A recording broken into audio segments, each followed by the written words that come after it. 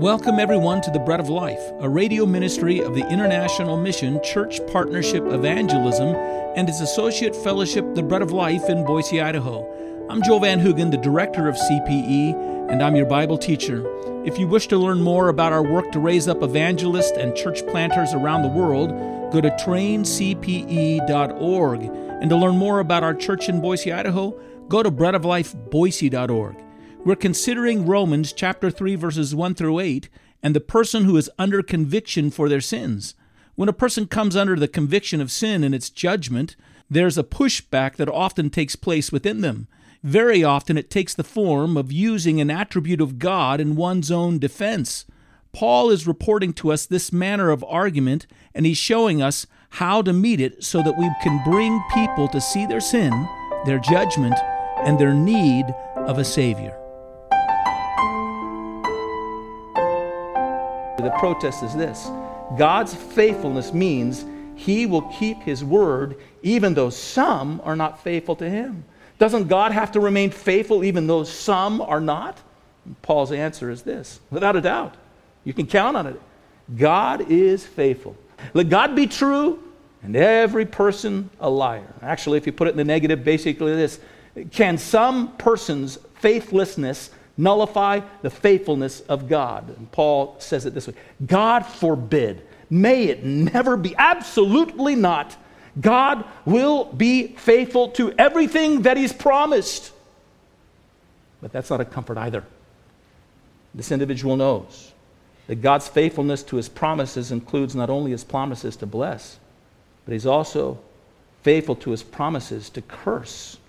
God has given promises to bless those who obey Him, but He also has promised to curse those who resist Him and disobey Him and will not come in faith to Him. And when the nation of Israel failed then when God brought them to the promised land to go in, and there was a generation that died in the wilderness and another generation rose up, and it was to that second generation that Moses remained to teach them the law. That's what we have in the book of Deuteronomy. We have the second law, the repeating of the law that God gives to the second generation before they go into the promised land. And Moses gave them some instruction that when they went into the promised land, they were to go and gather, the nation was to gather at the foot of two mountains, Mount Ebal and Mount Gerizim, and half of the nation was to stand on Mount Ebal, and half of the nation was to stand on Mount Gerizim, and then there was to be a sacrifice that was made, and the law was to be read, and then the curses against those who disobeyed the law were to be pronounced, and those on Mount Ebal, after each curse, were to cry out, "Amen, so be it, so be it." And then after that, the blessings were to be pronounced from Mount Gerizim before the people. Blessings and curses is a part of what God gave to the nation when they came into the land, the promised land. And in Joshua 8, they arrive into the promised land. God gives them this miraculous victory over Jericho and another great victory over the people of Ai. And then they go to the place of Mount Ebal and Mount Gerizim, and they declare this law is declared before them, and this act of confession before the law, before the curses and the blessings are made by the people. It's in that sense and understanding these blessings and cursings that you should understand what Moses says. And one of the last statements that he makes to the people of Israel before he passes away, before he dies, it's found in Deuteronomy chapter 30. Take your Bibles and go there. Deuteronomy chapter 30. I'm going to read to you verses 15 and 20. It gives a capstone of the charge that Moses has been giving to the people as he's laying the law before them. He says here, "See, I have set before you today life and good, death and evil, in that I commanded you today to love the Lord your God, to walk in His ways, to keep His commandments, His statutes, and His judgments, that you may live and multiply. And the Lord your God will bless you in the land you go to possess. But if your heart turns away so that you do not hear and are drawn away and worship other gods and serve them, I announce to you today that you shall surely perish. You shall not prolong your days in the land which you cross over the Jordan to go in to possess. I call heaven and earth as a witness today against you, that I have set before you life and death, blessing and cursing. Therefore, choose life, that both you and your descendants may live, that you may love the Lord your God, that you may obey His voice, and that you may cling to Him.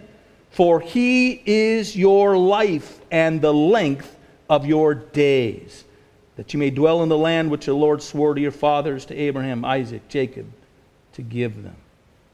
The point here is this: God is faithful. That's what Paul is saying here. Yes, God is faithful.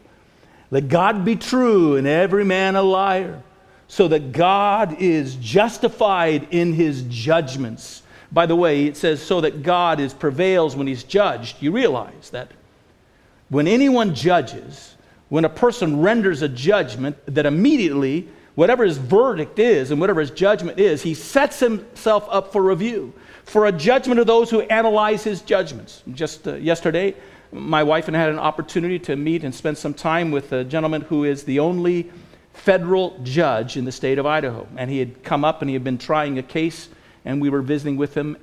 He was sharing with us something about the case, and then he said, now listen, don't believe what you read in the newspaper. Don't believe what the headlines are about it. It's not correct. What is he telling you? Somebody's rendering a judgment on his judgments, right? That's not what took place. That's not what I said. That's not what I determined. It was just kind of a little interesting aside, and it fits with what Paul is saying here, that God will overcome. He prevails when he's judged. Ultimately, God has said it this way: the judge of all the earth will do right. He will prove himself righteous in all of his judgments because he's faithful. He's faithful to himself. He's faithful to his promises. He's faithful to his declarations, although all men at some point are not faithful to him. And so Paul, by making this affirmation of God's faithfulness that has been brought forward by the individual, is not relieving this individual's conviction. He's magnifying it. And so the man gets a little bit more desperate. And so he says in verses 5 and 6 of Romans chapter 3, and you can go back there again. We'll keep going through this passage. Romans chapter 3, verses 5 and 6. The man protests a little more. He says, but if our unrighteousness demonstrates the righteousness of God, what shall we say? Is God unjust who inflicts wrath? Paul now inserts here, I'm speaking as a man. Certainly not, for then how will God judge the world, is Paul's answer. The protest is this: God's righteousness is magnified by our unrighteousness, so how can he judge us for our failures? And you can see here that the argument is getting more and more emotional and more desperate at this point. As the conviction tightens, the scramble for a way to get off the hook becomes more obvious. Here it seems to me that the person is really arguing that God must be merciful to him. God is the one who has set forward the laws that expose his sins that he commits that reveal how righteous God is by contrast. And if God is righteous, then God must be merciful to us when our unrighteousness demonstrates by contrast how truly righteous he is. That's their argument. Isn't your view of God's wrath then a little bit unjust, he's saying? Aren't you being a little bit harsh to say he's going to judge me?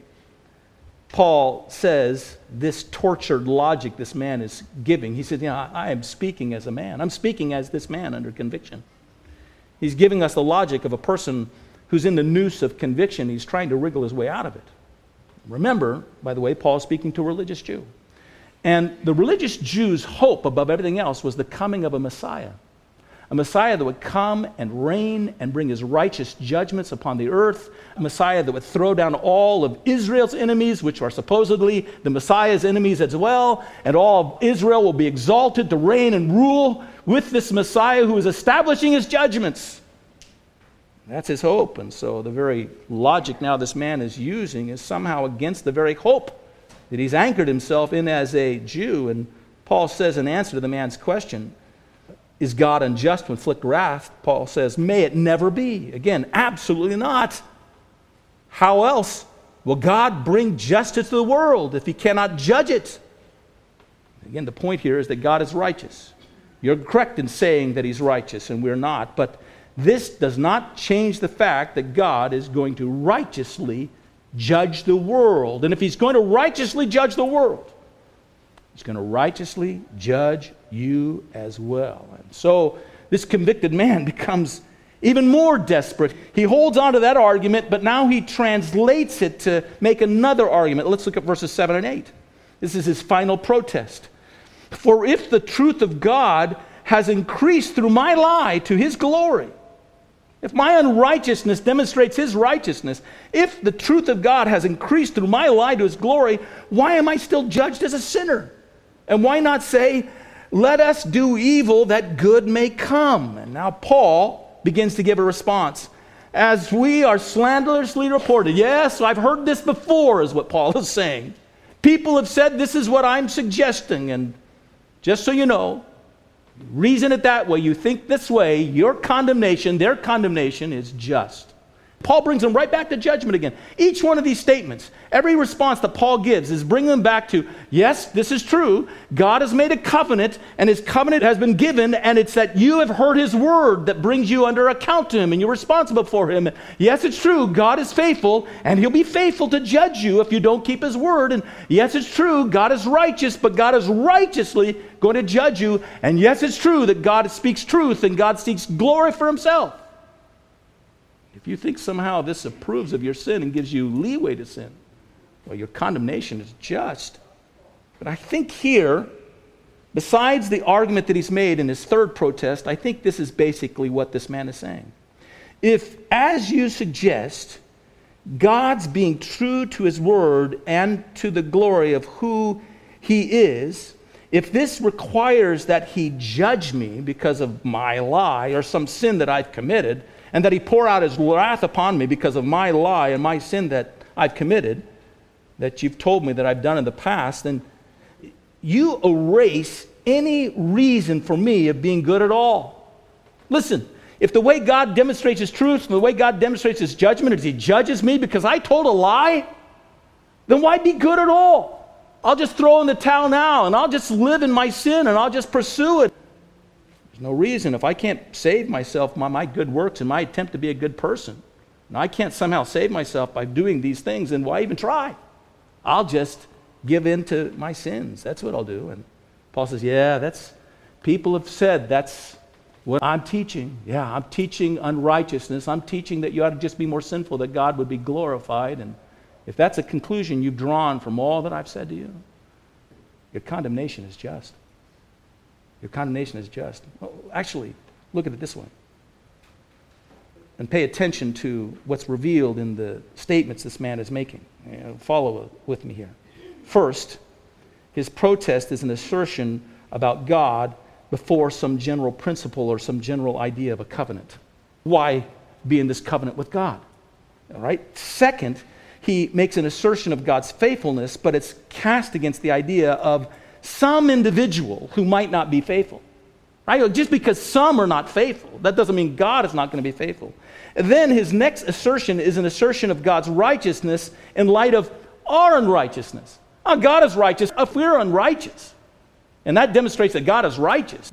And then in this final assertion, the conviction tightens down to God's truth before my lie. General idea, general principle. Then, some who are unfaithful. And then, our unrighteousness. And then, my lie. He stops with my lie. What's the good of being an Israelite? What if some among us are unfaithful? What if our unrighteousness demonstrates the righteousness of God? What if my lie magnifies his truth? And there it is. Below all the logic, below all the argumentation, below all the rationalization, there lies this one thing: my lie, my guilt, my sin. This has been The Bread of Life, a ministry of Church Partnership Evangelism and the Bread of Life Church in Boise, Idaho. To learn more, go to traincpe.org or breadoflifeboise.org. Until the next time, may God bless you.